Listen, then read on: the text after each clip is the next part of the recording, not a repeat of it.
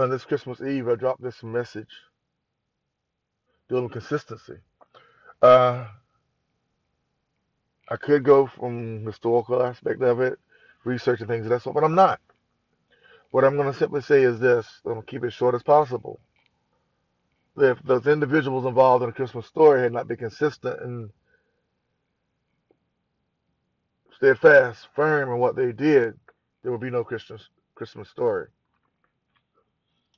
If Joseph and Mary had not been firm in their belief to adhere to the laws of the land, when the thing command was given for a census, then they would not have left where they were at and traveled to where they ended up at, to where the Jesus child was born, the child who being called Jesus the Christ, the one whom the ancient prophet Isaiah, according to Hebrew text, referred to as Emmanuel, to be born. They consistently obeyed the laws of the land, which led them to take this journey. In layman terms, as we know, the astrologers, the study of sacred text, astrologers often some associated with a negative context, but these were spiritual men, wise individuals, in the sense that they searched out consistently the ancient writings, such as the writings of Emmanuel, Isaiah. Whether you choose to believe this or not is your choice, but you can do some research on your own and find that these individuals just didn't move based upon a star as told in the Christmas story. They moved based upon a star manifesting itself in what a form it manifested itself in back then, and it manifested itself and led them to this child, which gives us a Christmas season, which gives us a time of hope. And some may want to stick to doctrine and belief and say, well, this didn't, that's your choice. At the many years I've come to understand and appreciate the very,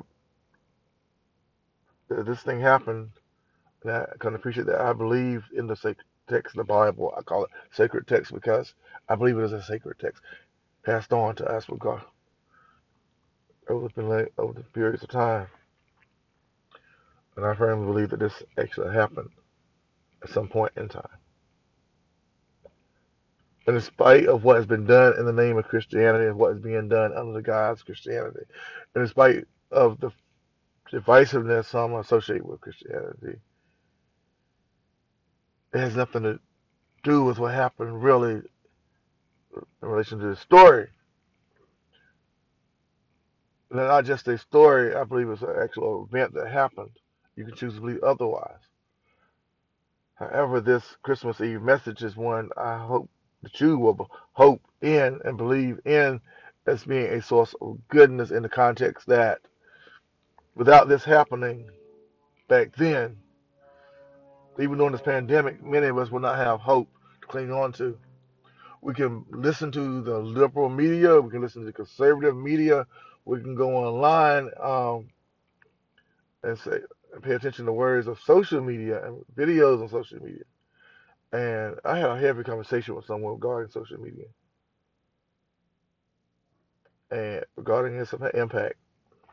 And I'm bringing that in now because there'll be a lot of Merry Christmases and Happy Holidays posted and all these other things shared on social media over after Christmas Eve and on the actual Christmas Day, and we all wish us all great. Therefore, therein lies the power and good of social media to share, allow us to share positive messages, to continue this message of hope that was created on Christmas Eve with the birth of a child in a manger. It was later discovered by these travelers in an inn, according to Matthew, um, associated with that manger.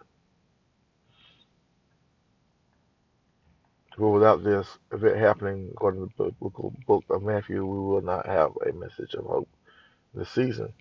And unlike any other time, when we could type, we can willingly, and I do myself, we tap into all forms of media, and we hear the spiels about what the politicians are doing and religious people are doing, this and that.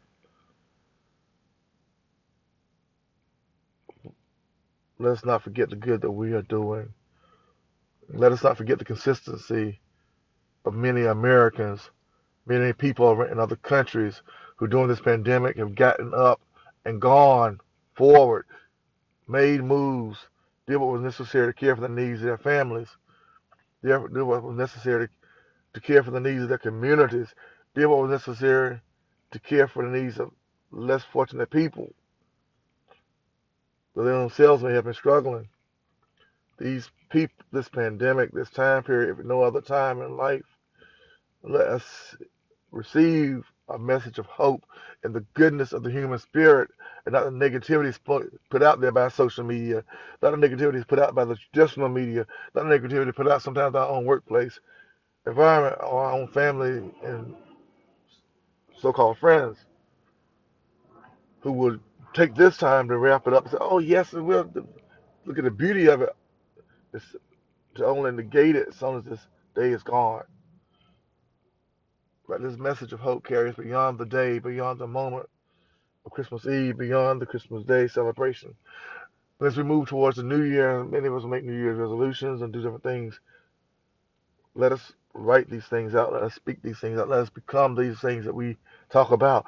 Let us embrace this, these things by being consistent in our thoughts and our actions and our attitude and our dispositions. Let's be consistent and generate a positive energy against a negative energy that's spewed out by different forms of media. And if we are on social media, let us harness its power for the good. Let us harness its power for the good. Let us be the disruptors of the negative and creators of the positive.